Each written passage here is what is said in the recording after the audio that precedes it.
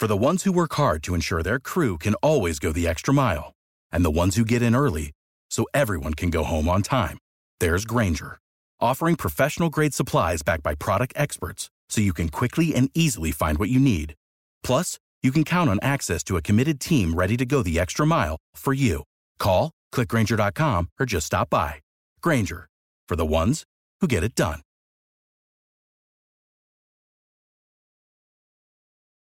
Hey there, you've wandered onto the VUC, a weekly conference produced by IP Communications and VoIP Community. We would like to thank Simwood.com. Simwood can turn you as a developer into a telco. Our hosted PBX is from OnSIP.com. You can get a URL that people can click to call you at onsip.com/getonsip. Speaking of SIP, we use the best PSTN and SIP conference bridge in the world, zipdx.com. Our website at vuc.me is on bluehost.com. And thanks to Voxbone for our world local rate dial-ins. All right, and thank you, Michael, for the pre-roll, and thanks to Andy Smith, to Mr. James Bodie, to Jay Carpenter. You don't have to speak when I say your name, folks.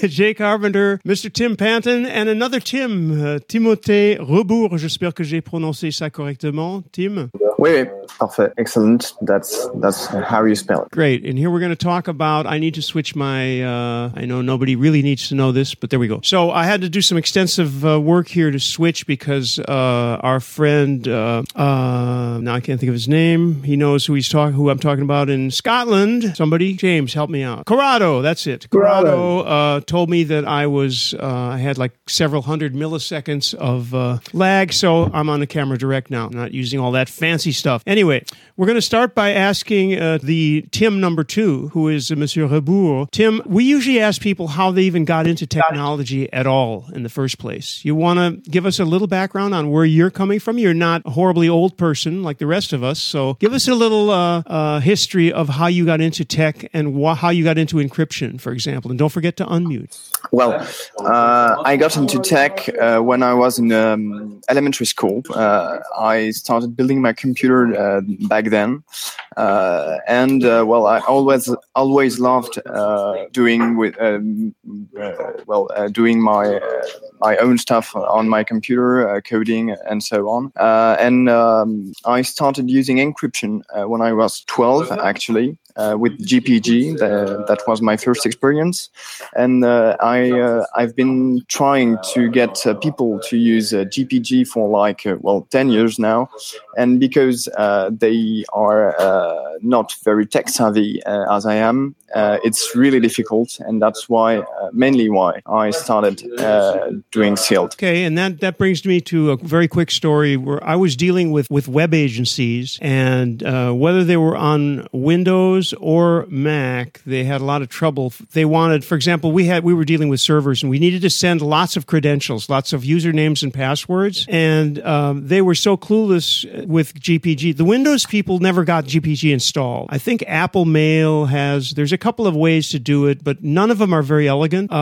So what we ended up doing half the time was saying, okay, between 1 and 2 this afternoon, I'm sending you a password with nothing else via SMS, and then get that password, and then tomorrow at 3 a.m., I'll send you the username and the server name. I mean, it was so absurd. The other alternative is calling them up and saying capital U. Of course, I'm translating this into French in my head while I'm talking to them. U majuscule, petit a, le chiffre 3, so it's like endless. So that kind of brings us to the reason you are even doing what you're doing. Actually, we kind of answered the question, but who do you see as your audience for SEAL? At the beginning, we were thinking about the whole world. That was our goal, and it's still our goal. But we need to start somewhere. And our main target right now it is the companies that have sensitive information that they exchange internally or with their clients. And today, the usual way of encrypting stuff is by, like you said, sending a password through SMS and then encrypting the documents or the message with 7-zip with a password on the archive. So that's pretty well complicated to do first, and not that secure. So we are trying to tackle this very use case for companies, but it's open to anyone. Okay, and I'm going to ask everybody, because we have a nice panel going here. Does anybody else have any horror stories of encryption? Because most of you are technical. In fact, everybody here is pretty technical. So, but you've dealt with people. How have you dealt with people who are clueless? Start with the other Tim. Tim,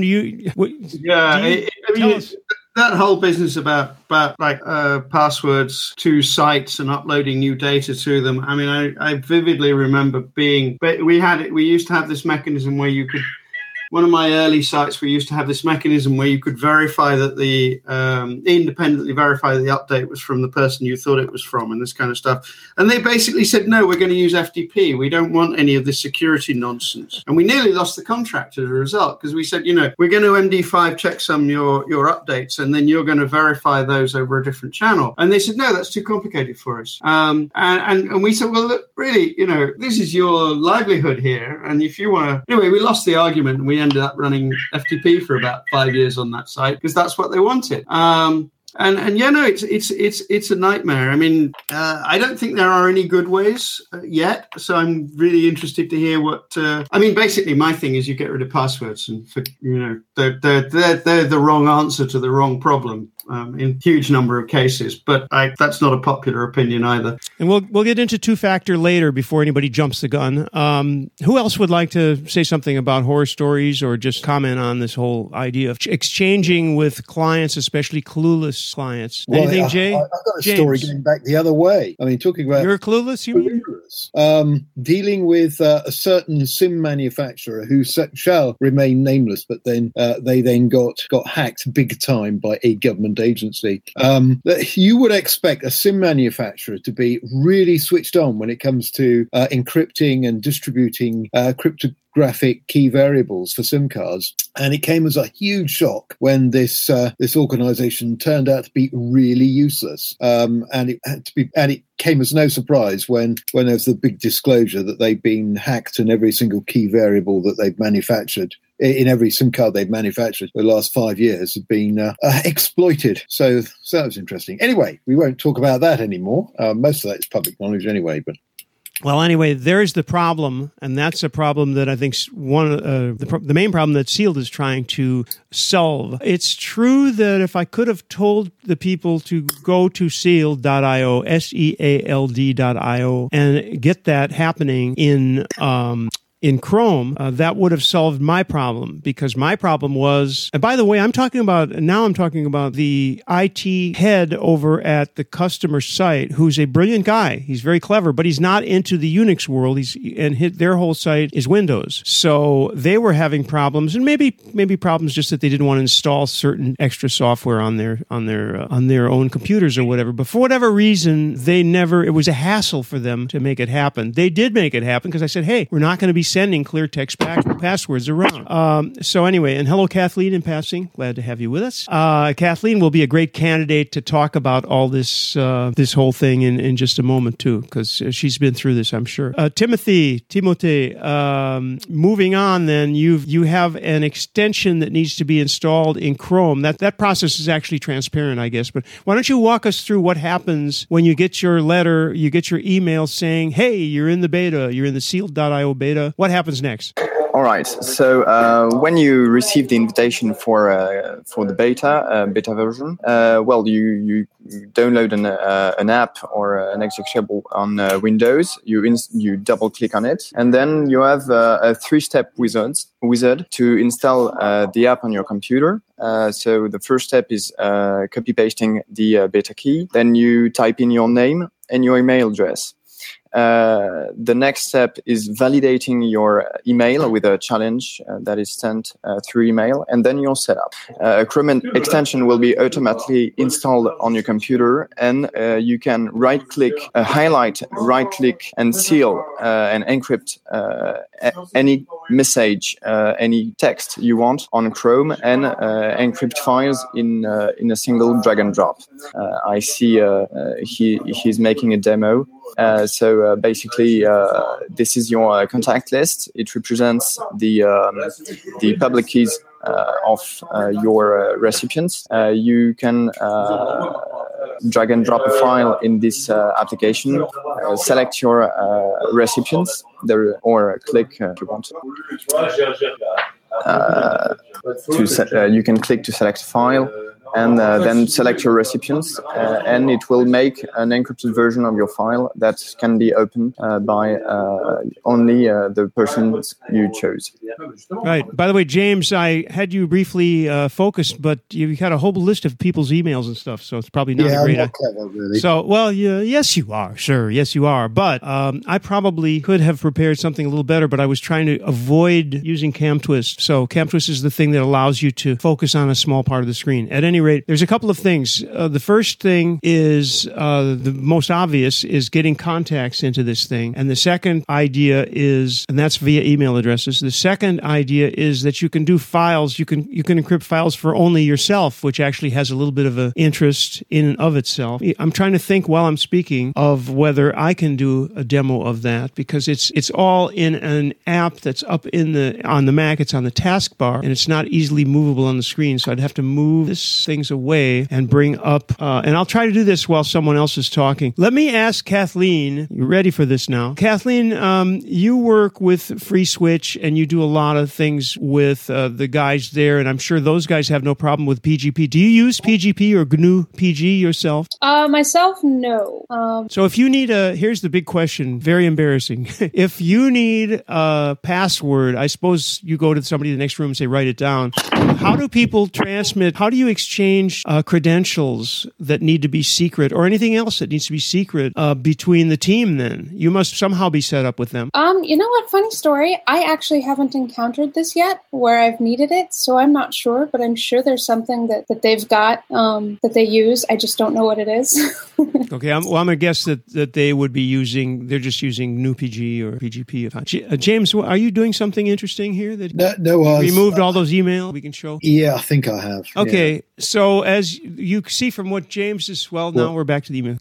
All right, this little thing here, you can drag a file in there and name some people in your contacts who can encrypt, who can decrypt. Well, in other words, you're actually adding their keys. We should probably get Tim to explain this. Basically, you're adding their keys in, and it ends up being signed, and then you can I took this file here, dragged it in, and it's now signed and sealed, ready for transmission. Right. And then it could be sent by any means, obviously, and it's encrypted. And I know, I'm going to guess that Tim number one, our Tim, may have a question about things like the keys and how they're dealt with and where they're stored. Were you thinking about that, Tim, by any chance? I was indeed thinking about how you might, this is very confusing. I'm multi-layer screen sharing. I don't even know who I am anymore. Right. What am I doing? Well, we see you. We see you. Right. Okay, cool.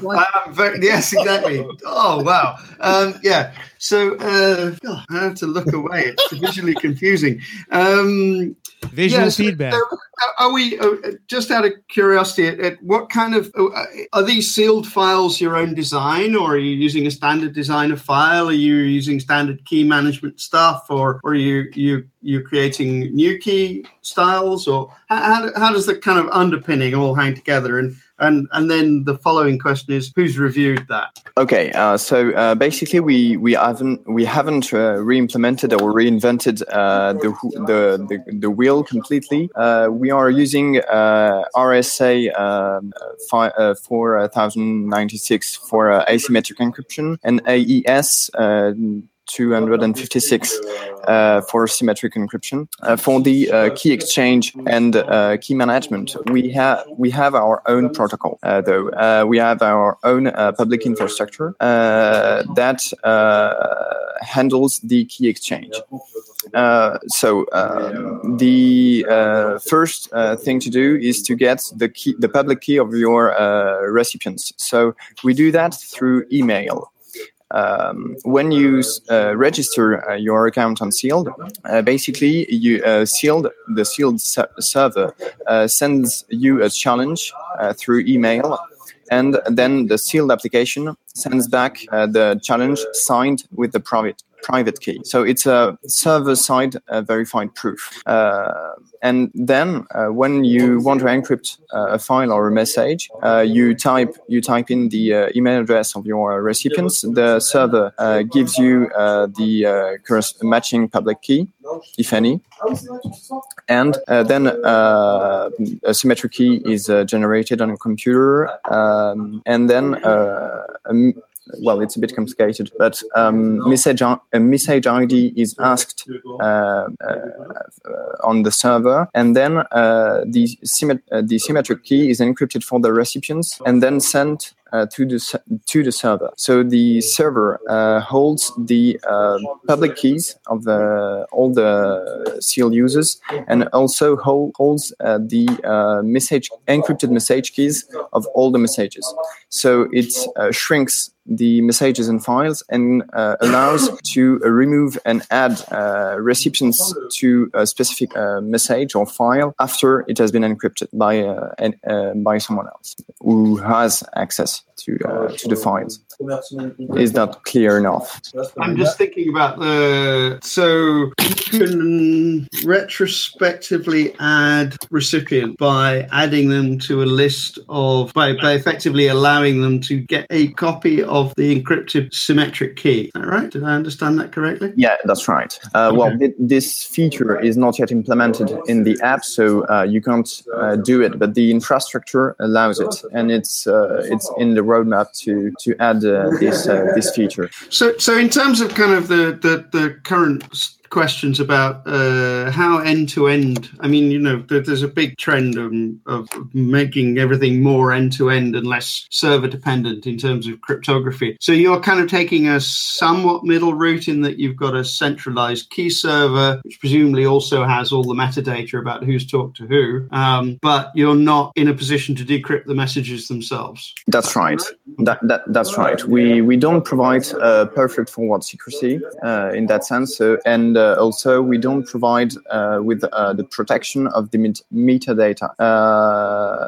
It's mainly because our app is designed to work on any kind of messaging platform, and those platforms gather this metadata. So we didn't bother to protect the metadata because they were already leaking from somewhere else. Right. And to what extent do you think the fact that so James always used to say that the thing about running a satellite phone was that you were absolutely obvious as being standing out in a crowd. So most people who are running GSM phones, you've got 50 million people running GSM phones in this country and probably 10 that are running satellite phones. And they stand out like nobody's business in terms of like targets who you might want to be interested in. To what extent do you think encrypting your message is in, say, Facebook Messenger? So I send a Facebook message to James, and then just occasionally I encrypt it.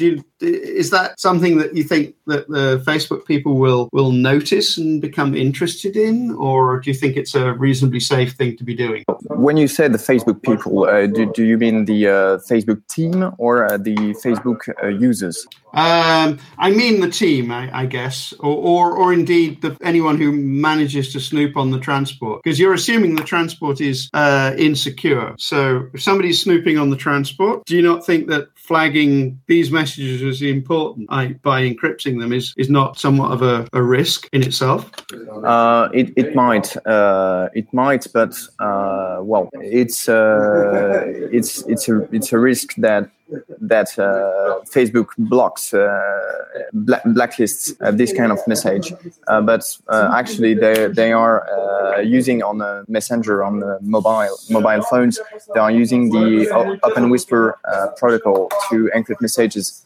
I don't know if you knew about this feature on Messenger. So, those messages might get flagged as more important and might lead to some kind of I don't know, some kind of further investigation on this person, but I don't think it should people should be worried about that. I think that's actually a great general question. I would like to just show people how this works very briefly, if I may. But Tim, if you weren't done, no, okay. So this is just a very quick. This is kind of a very simple. This is what you see. This is what happens thing. So and hopefully there's nothing. All those porn extensions aren't visible and all that.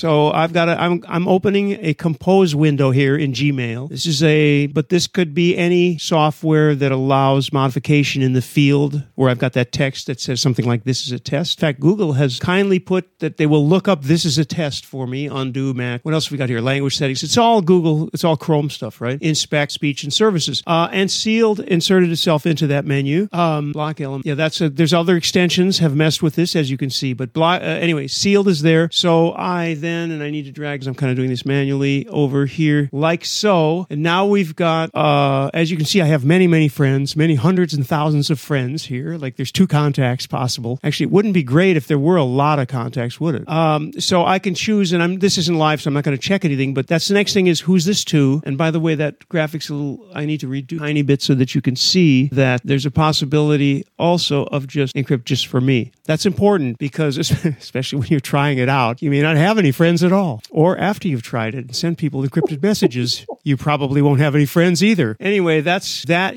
Having done that, this is what happens. And there it is. The ha message has been turned into a sealed message. It's kind of the sealed flavor, I would call this, of encryption, because it really looks very much like any other PGP message or PGP encrypted message. That is the physical, bare bones way that this goes down. Now, are there any questions? And Jay has a great question, but before then, anything simple as far as how this actually works for you? And also, by the way, is there a difference in platform? I guess it's Chrome-based, so it doesn't matter whether it's Windows or Mac or Unix, Linux, whatever you're on, is the same. Is that right, Tim? Actually, the encryption isn't done in the Chrome extension. It's done in the main application. It's not platform dependent. We are not yet compatible with Linux because there are so many desktop environments. We don't have the time to support all of them. So it's on the roadmap to support at least Ubuntu or and Debian, but it's not done yet. This is definitely the format, and it's not platform dependent. Okay, we'll get to Jay's question, I guess, would be good. Jay? Hi, Tim. I'm Jay Carpenter, and I think this is a really cool use case and application, and I think it'll take probably a little time to make it really dead simple. But I was just wondering, and maybe you're already doing this, but are you incorporating WebRTC at all in terms of the key exchanges? No. Have you considered that? We are not using WebRTC to make the key exchange. It's completely asynchronous for the encryption. So the encryption is done on the computer, and then the message keys are sent encrypted for the recipients on a server through a REST API, and then the recipients get them back and decrypt them to decrypt the message through this REST API as well. Great, thank you. Okay. And for demo purposes, Randy, I've encrypted a message and I sent it. And I got a file, an encrypted file, but it wasn't encrypted for me. Yeah, both to you and Andy. So what I'm trying to demonstrate is one of the unique features of sealed is that you can encrypt a file and send it to multiple people, right, so they can then decrypt it with their private key.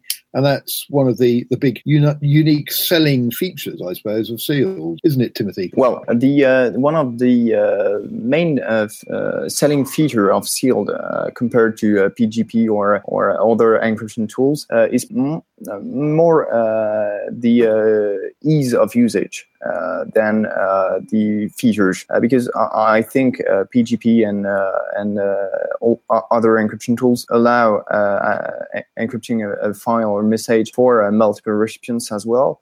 Yeah, that's true. But what I'm trying to say is that it's so hideously complicated that nobody ever does it. Yeah, you're right. That's what we are trying to solve. Actually, I used to be a GPG user, and I didn't have so many contacts I could encrypt stuff with.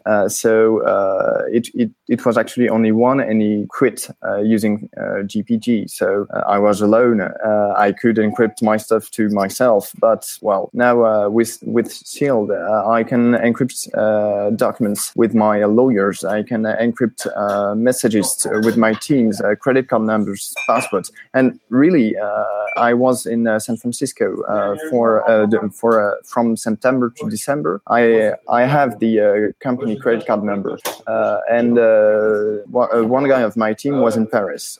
He didn't have the credit card number and needed to buy something with it on the internet. So I had to give it to him. And and he's not very tech savvy, he designs the product so that it's usable, but he actually hasn't used GPG in his life. So I couldn't make him use GPG, and hopefully Sealed was ready to work, and I could send it to him through Sealed. I'd like to mention, James, that... Yeah, I sent you a very dodgy file. I apologize. You were trying to say very funny. It was the first thing that was on my desktop that I thought was going to be innocent. But the moral of the story is don't use files that you found on your desktop for demos, really. I did block out the actual address, even though it doesn't exist, apparently. Okay, Corrado has joined us, and he's on Linux, basically. But it's a good question. I said something about it's in Chrome, and Tim, you mentioned, and quite correctly, obviously, that there's an app to install. That app is Mac and Windows only. Is that correct? For now, it's only Mac and Windows. The app, 99% of the code is reusable on Linux, but the very difficult part is the integration with the desktop environment. Most specifically, the tray icon you have in the taskbar in Mac and Windows, and we don't always have that on Linux. So it's only that is missing. Of course, we could make an argument that a lot of people who use Linux, maybe even say 80%, probably would know how to deal with GPG anyway. Which brings me to a question, by the way. Is there some way, I think this is no already, but if you already have a key, would there be a way to mix into this in that, do you see what I'm saying, James? Because he's making nodding. Yeah, I'm nodding. He knows what I'm going to say. So I already have... You're saying it in such a long-winded way. So say it in a correct way, James, for me, because I know you're thinking the same. Yeah, key management is key here, if you'll pardon the pun. And there are a number of us that have got our private and public keys that have been around for a long while. When I first started off playing with Sealed, 2-3 weeks ago, I struggled to get my known key into Sealed for whatever reason. I tend to use Keybase, keybase.io to manage my keys. That actually was my question. Is there a way to get your own key into Sealed? At the moment, we haven't implemented that yet, mostly because there are multiple encryption algorithms that should be supported to do so. We could definitely link the existing keys to the account, but right now we could only be able to use RSA encryption, asymmetric encryption. Okay, and that in itself is a weakness, because what it means is we've got a sealed walled garden of encryption. So the only way you can interwork with sealed is to be within the sealed system, really? Well, we are definitely working on that because the encryption is a very open environment, and like you said, having closed garden is not that smart.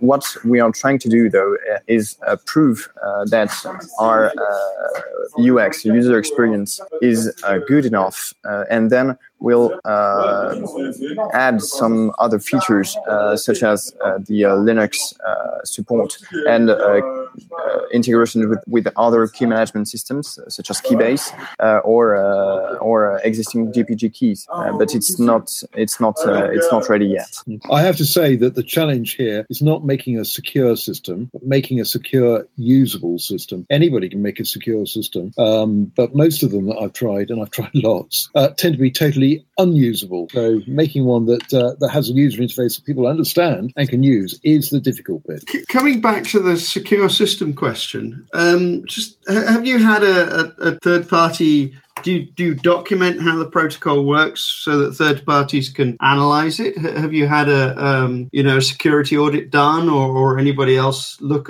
at this externally to kind of spot the we all make mistakes, and certainly I do. Yeah, you're right. We haven't had an external audit yet.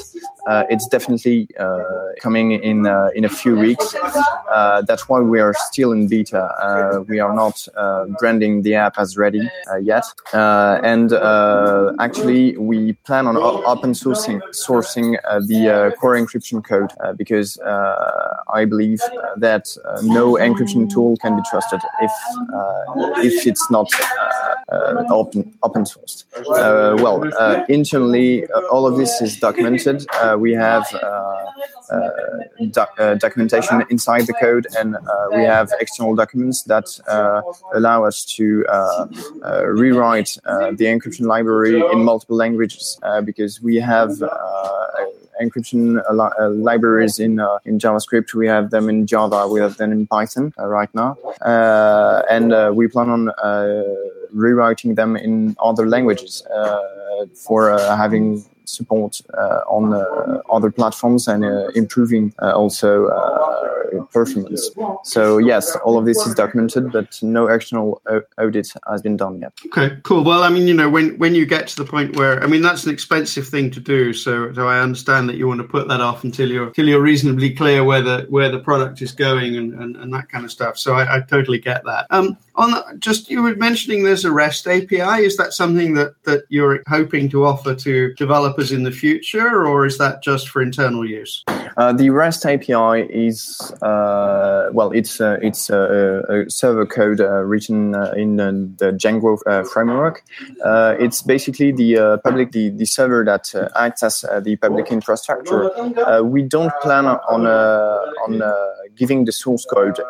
We plan on documenting the API so that other developers can use it, and we plan also on maybe selling this server as an on-premise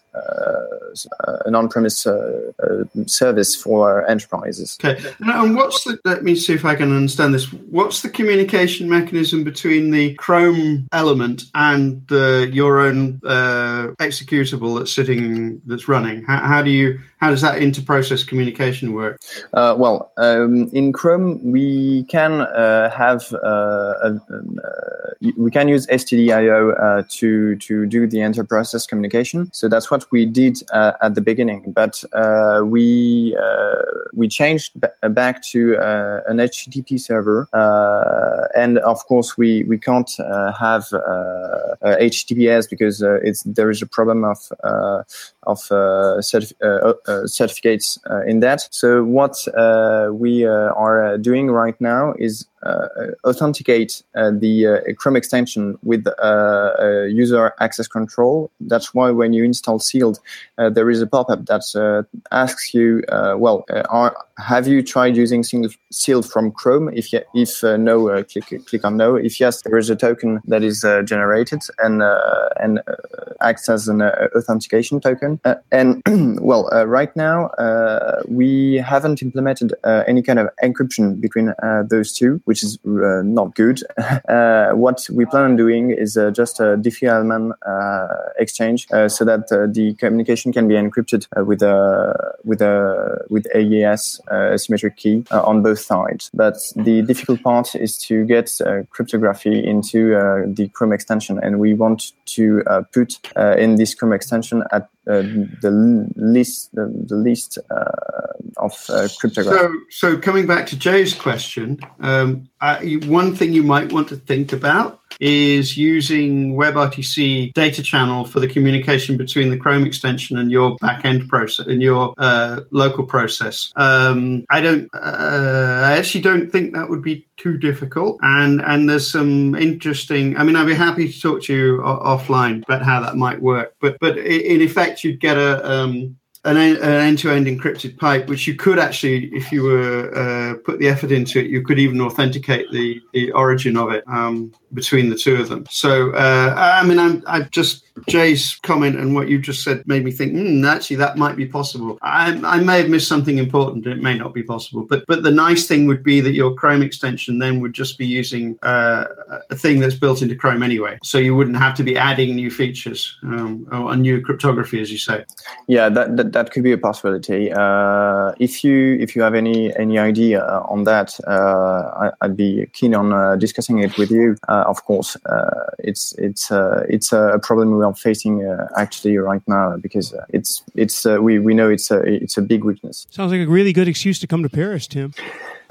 So Timothy, I have a question for you. This is Jay again. And have you looked at using like a hardware container for tokens to, make it really, really simple, sort of a push button thing? And I know you get your plate full, but that seems like an interesting approach to this end-to-end encryption dilemma. Actually, yes, we are thinking about having the encryption keys and the encryption part of our tool in a hardware security module. We haven't managed to make a working proof of concept yet, but it's definitely something our clients could use in a very secure environments. So yes, we are definitely looking at compatibility with hardware security module. Let me go back to a very simple level of this discussion to ask James, who did you? Because you sent me an attachment that was encrypted. You said it was encrypted to me. Who was I? Encrypted to you, Andy, and Timothy. Yeah, but how did you find me? Are we contacts? And do we need to be Timothy? Do we need to be contacts? How does that part work? Because honestly, I've been on the internet for 20 plus years. Been alive for I won't even count the decades. I've had a lot of experience with all this. I'm not in any sense a newbie, and yet I could not quite figure out how the contacts are related. In trying to send to multiple people, I typed in their email. So I'm talking about the app now, by the way. So we've got that we bring that down from the top, whatever that's called on the Mac. Yeah, share your screen, Randy. And I can, because it's way too. First of all, I've got the Hangout in the screen. But the point is that while you've got that, I have a still of that. I guess I could share. But my point is that because you know what I'm talking about, Tim, you've got the dialogue that selects your contacts. Well, if you need to type an email into that and not a person's name, or there's no lookup. Yeah, we haven't. By choice, we haven't implemented a lookup, a global search on the server because we don't want our users to be found by name or something like that. So you have to know the exact email on which the person has registered on Sealed. Actually, next week you'll be able to register multiple emails on a single account. And what happens on the server is that when you register your email, the server sends you a challenge that you need to send back, proving that it's indeed your account with a cryptographic proof with it. So when you add a contact, what happens is that you need to type the email address of this contact, the email he registered with on Sealed, and then it will retrieve the public key of this contact, and then it's stored locally, and you can encrypt messages and files for this contact. And in the list, you don't see the emails. You only see the actual name of the person that he declared while registering, which can be troubling. We should have a profile that gives the email address of your contacts. Yeah, there is here's the image that I wanted to show, which has your name because you're kind of the default. It's a good idea too. He included himself as a default contact that you can add while you're trying to drag all your friends into this thing. We can see that Mr. Andy Smith is in there. Now, for example, Michael and I have known each other for God knows how many years. Michael Graves, he's in it, I'm in it. If I type his email in, it appears that I'm able to, but we both have different email addresses. And I'm going to ask you, James, I guess you used an email, don't say it live now, but I guess you probably did not use the address that I was using when I registered. Must be what happened. I wish I could do this live. I know. Look, I've got James's email, but it just gives me a sealed string. It doesn't work either for you? No, because he sent it not to the address that I've registered. Right. And indeed, I went to send you one earlier, and I initially used the wrong address. Yeah. So this demonstrates the importance of a key management system, something like Keybase. Well, it also demonstrates that a lot of old men have too many email accounts. Yeah, that's certainly true. There is one other thing here that I'm particularly thinking about. Let's say I'm going through a normal business day.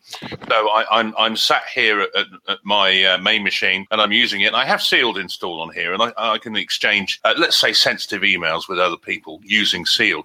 If I then have to go out somewhere, and so I've dropped to a mobile device, is there any way that I can continue to use Sealed? And how do you install Sealed on more than one device on the same account?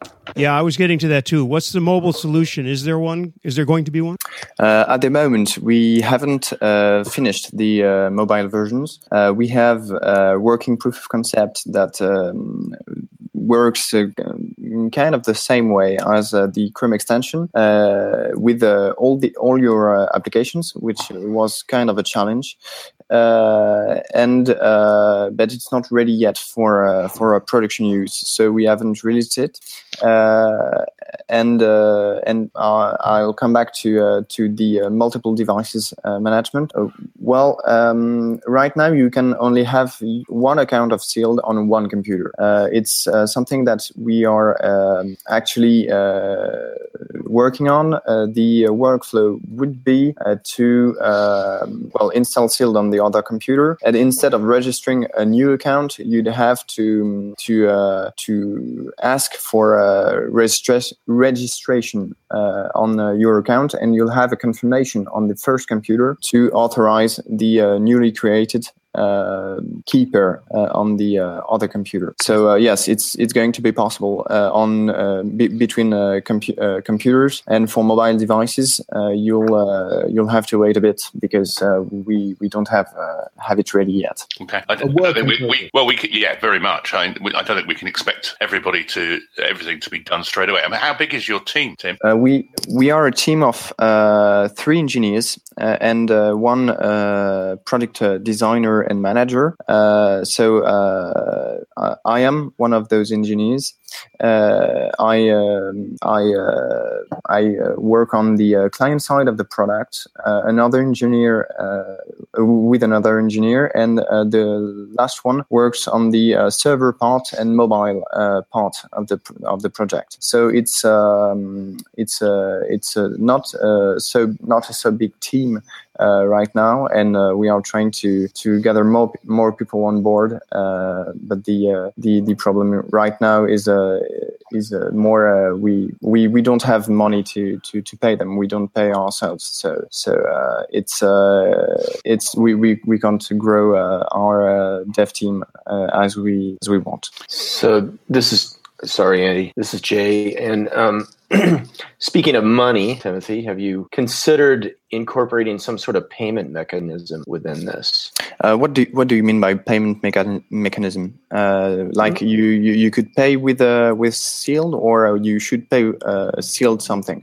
Well, just some way to encrypt some sort of payment message. I could see even, encrypting public keys for like Bitcoin and so forth, where you might not want to expose that you're showing somebody a public key, so that there wouldn't be, less risk of a correlation discovery, if that makes sense. It just seems like this might lend itself to adding payment mechanisms at some point. I'm a little confused by the question myself. Yeah, Jay. it's all about disguising. It's like apples and oranges or something. There's some weird. I mean, I can see kind of where you're trying to go, but at the same time, maybe it's too early days. Yeah. Could be too early. Facebook Messenger it's incorporating payment mechanisms within Messenger. With it just seems like with Bitcoin or with something else. I'm not quite sure. I don't think it's with Bitcoin. I think it's just some sort of secured payment channel. It just seems like that's the direction many things are going in. No, that makes sense. There's definitely that's an interesting point. I mean, but I think it depends more on a huge, very wide adoption, don't you? So Facebook, is the definition of wide adoption, or WhatsApp. Well, WhatsApp is Facebook. So big audiences. Yes, in that case, a way to transfer money would make sense. Pure payment. Go ahead.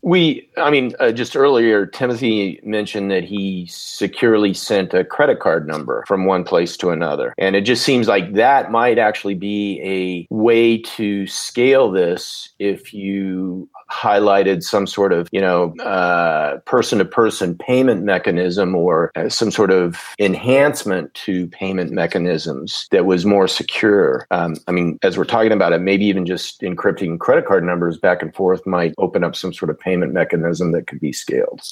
That's not something we have thought about, actually. My opinion on this is that, Bitcoin does the job really well, but doesn't integrate with standard payment protocols. But those are inherently not protected because, when I think of a payment method such as Messenger or the Messenger way, or peer-to-peer payment methods such as Pumpkin in France. Those are a third party that holds basically your money. You pay them and they pay your contact. But I don't see how we could add any value to this kind of exchanges. And for Bitcoin exchanges, I don't think we could add any kind of value to this as well, because they are inherently protected. We could add some obfuscation to the public exchange, maybe, but maybe the best answer to this need of obfuscation is to change a bit Bitcoin, maybe. But I don't think we can add any value to this. Jay, I think now that I start to think about this a little bit, having messed with Bitcoin very briefly, I think actually you're hitting on something very important, which is that Bitcoin is incomprehensible to most people. So what Seal did for encryption, someone needs to do for Bitcoin. In fact, this needs to become no-brainer. Why is PayPal a success, by the way? Because, hey, here's my email, send me money. It's easy. Who knows how secure it is, or how, that's a whole other question. But the point is, Bitcoin is a nightmare. It really is. Again, I'm not the, total newbie to any of this stuff, and yet I have a very hard time figuring out how that works. And also it has a lot of steps, like encryption, like managing PGP keys. Bitcoin has a bunch of, Bitcoin and its whatever other people who are doing that same thing, by the way. I couldn't name them, but there's 3 or 4. All of that stuff is actually very challenging for the average person to do, even if you are a little bit technical. So, I think you hit something. Yeah. I expect you to come up with great things, Jay. Work it out and let us know what it is. Good question. Well, no, I'm not a big Bitcoin user, but I'm more interested in the blockchain. But I would say probably the biggest hindrance for adoption in the cryptocurrency realm is this usability factor. I don't think it's the time delay. I don't think it's anything else. It's just, even when you ask somebody to use a QR code, it's like that, at least in North America, that can put people off just enough so they're not going to use it. So this, I think, Timothy, your value proposition in many respects is to make this dead simple and make it so that, my grandmother can send not only encrypted documents, but in secure documents, but possibly even payment too. So I think it's an exciting use case for sure. And I recognize that you're in a very early stage in this, but the value proposition that I've heard so far is making it as simple as possible. And I think that's right on target. Yeah, I see. I totally see what you mean, and I hope we'll reach sufficient adoption so that we can tackle this new use case. But it's a very long shot right now. So I hope we can reach this stage, but it's not on the roadmap in the near future. Okay, we're coming up to the hour. Corrado had a really good question. Who does? Yeah. Oh, yeah. Okay, go ahead, Corrado. The question that disrupts all the wonderful things that we discussed so far. We had a massive release of security notes called Vault 7. So practically NSA and GCSQ, the FBI, CIA knows every possible backdoor to every possible encryption system, encoding anything, 0 days and so on.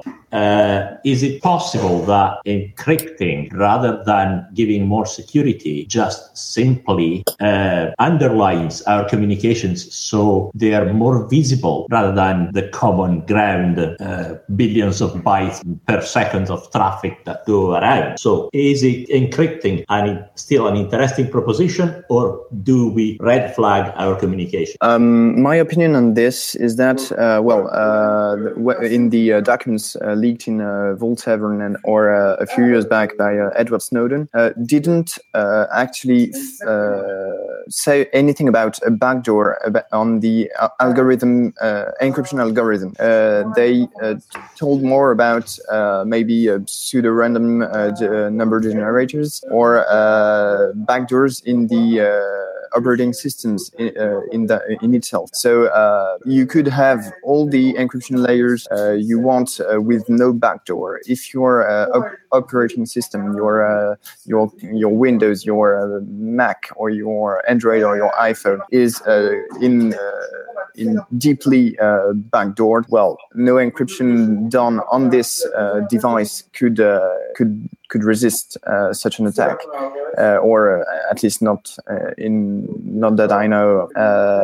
But I haven't heard anything about the NSA or the CIA breaking truly the algorithms used in asymmetric encryption or symmetric encryption. I have heard I've read some things about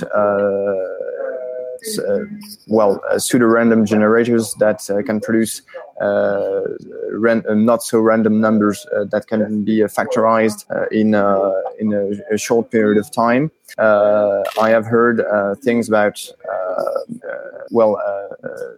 for example, in SSL or TLS, if your server is compatible with all the versions of SSL and TLS, you can attack even if you're using the latest one. An attacker could make the communication unsafe by tricking the server into using the oldest protocols.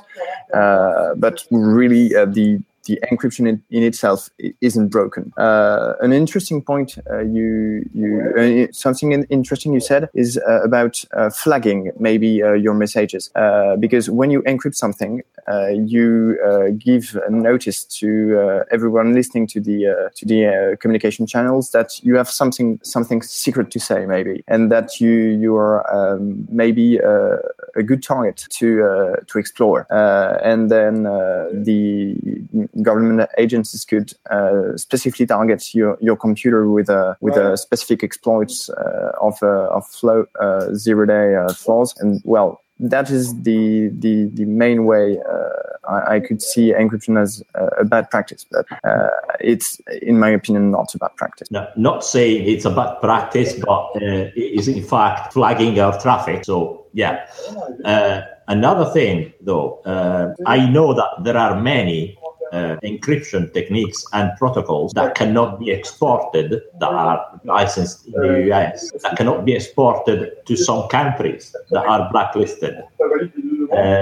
And the reason is, common wisdom, is that these protocols have specific keys that are in master keys that are in the hands of the NSA to open whatever message is encrypted with that protocol without knowing any of the asymmetric key, any at all. That's hearsay through the grapevine, but that is what I know. Okay. Rather, the way the law is written, though, is certain encryption softwares, algorithms are not allowed for export specifically because they're deemed to have military value and to be dangerous in the hands of others. But that's, the government perspective. That's the things that's said in public, not the things that are said behind closed doors.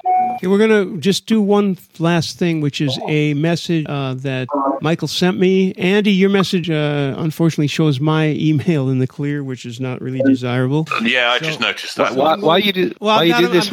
I'm ready. I'm ready. Here we go. So I'm just going to switch over. This is just 2 quick slides, really, is all it is. I move over to Cam Twist, and we move this in. So I received this message from Michael, and I think I blocked out. Right, there we go. So you get this, and you click on the sealed message button, and voila, we get now the actual decrypted text. James sent me three times he tried to do it, and 3 times it's undecipherable. I don't know why. We'll work that. We'll debug that later. Anyway, any final questions or comments? Because we've got a couple other announcements to make at the end, but anything further on Sealed, which is SEALD.io.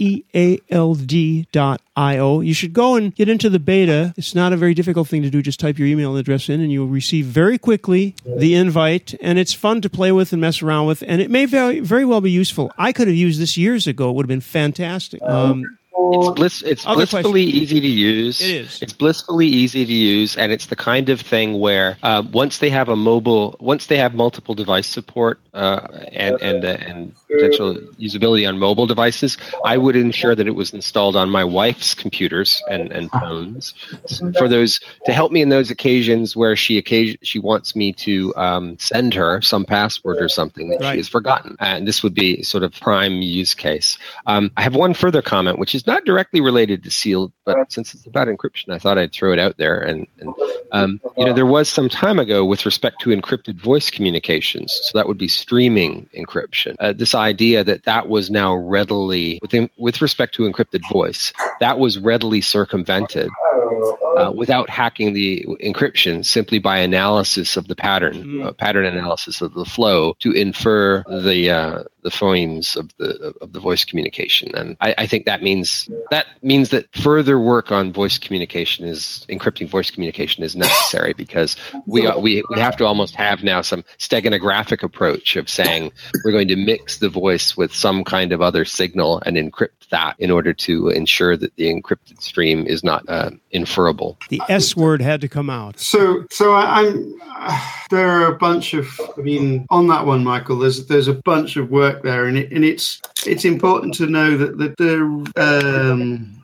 the paper that you're basing that remark on is actually looking for a limited set of utterances. So it'll find the phonemes in digits, for example. Right. So if you want to go and think you can maybe find the credit card numbers out of a call that's in, I think they were targeting 729. So it's a compressing codec with a variable, and in fact it's a variable length codec they were working on. Probably Silk then. That they reckon they could spot with that, but it's actually not. It's not as broad an application. It's not free speech. It's looking for a very small subset of words. And indeed, I think they were pre-trained with the user's voice. So it's not as general a whole as you might think. It is a vulnerability, but I don't think it's as big a vulnerability as you might think. Okay, we're getting into a rabbit hole. Speaking of holes here, I want to thank Timothée Rebour very much. Thank you for joining us, Timothée. With pleasure. Hope to meet you one of these days in Paris. I come to Paris relatively often, and one of these days I will stop by. We'll have a little glass of Bordeaux or something, or whatever you drink. Okay? All right. Thank you very much. And I have sent an intro to you, an email to you and Tim Panton, because Tim is specialized in a lot of this stuff, and if you ever need to speak to him, you have his address now. Thank you very much. We're going to move on to, and you're welcome to stay, by the way. I just wanted to thank you and to remind people to go to seald.io, sealed. Check it out. It's worth looking at and worth playing around with to see if it can be useful to you. I want to call on Kathleen because she's got a couple of things she's going to tell us about FreeSwitch and about, heard something about a party. Did you say party? And also about, what's the name? Clucon or Glucon? No, it's Clucon. I'm kidding. Kathleen. Yeah, we're actually pretty excited to announce that we've got a boat party happening on Thursday night. This is kind of an exciting little thing. I know numerous people have kind of gone out and done the little cruises by themselves in their own time, but now we have an officially sponsored one. So Thursday night, Clucon, join us. RSVP when you register. We're going to go out for a sunset cruise. There will be drinks on the boat, so it'll be nice. It'll be fun, and you'll get to see Chicago as the sun sets. And can I ask, Kathleen, who is the generous sponsor? That would be VoiceTel. Good old VoiceTel. Well done there. That sounds fantastic. Do one in Paris, and Timothée and myself will be there, and many other people probably on the Seine. Or let's do it in Berlin. I don't know. Kathleen, you'll be in Berlin. We need to mention, by the way, I think I didn't mention that we're all going to meet up, and I have to do this ridiculous switch again back to Cam Twist so that I can show you this, ladies and gentlemen. Yes, it's May 8th to 10th, 2017 in Berlin, Germany. Kamailio.world. At the end of the call, I get a little bit tired. Kamailio World, not Kamailio.world, although there should be a .world, don't you think? Has anybody thought of that? .world. Think of the implications. Very creative. Kamailioworld.com will get you there. It only has one L, by the way, in case you're wondering. Like Chicago. There's only one L in Chicago, right? The L. Whoa, all right. I think I need a drink, so we're going to have to go off air now to do that, because we can't do that until we get to the mature audiences only. Kathleen, stay with us. We're going to talk about all kinds of things, and we're going to make arrangements for dinners and drinks and all kinds of things in Berlin. But in the meantime, the rest of you, next week, we're again going to be talking about Kamailio World with the one and only James. And there it was gone. Allison Smith is going to be with us next week. Okay? We're going to talk about Kamailio World. Anyway, everybody, see you next week with Allison, and in the weeks to come, we're going to be moving on towards our 666 edition. I need to figure out when that's going to be. This is 636. Thank you, everybody. See you next week, hopefully. Hey, that was the bleeding edge of the IP communications and VoIP community. We're at VUC.me on the web. Thanks to Simwood.com, who can turn you as a developer into a telco. Our host at PBX is provided by OnSIP.com. The site at VUC.me is on Bluehost.com. We use ZipDX.com for our wideband, full-featured conference bridge. And our local rate dial-ins are from Voxbone.com. Every Friday, 12 noon Eastern Time. See you next week. For the ones who work hard to ensure their crew can always go the extra mile, and the ones who get in early so everyone can go home on time, there's Grainger, offering professional-grade supplies backed by product experts so you can quickly and easily find what you need. Plus, you can count on access to a committed team ready to go the extra mile for you. Call, click Grainger.com, or just stop by. Grainger, for the ones who get it done.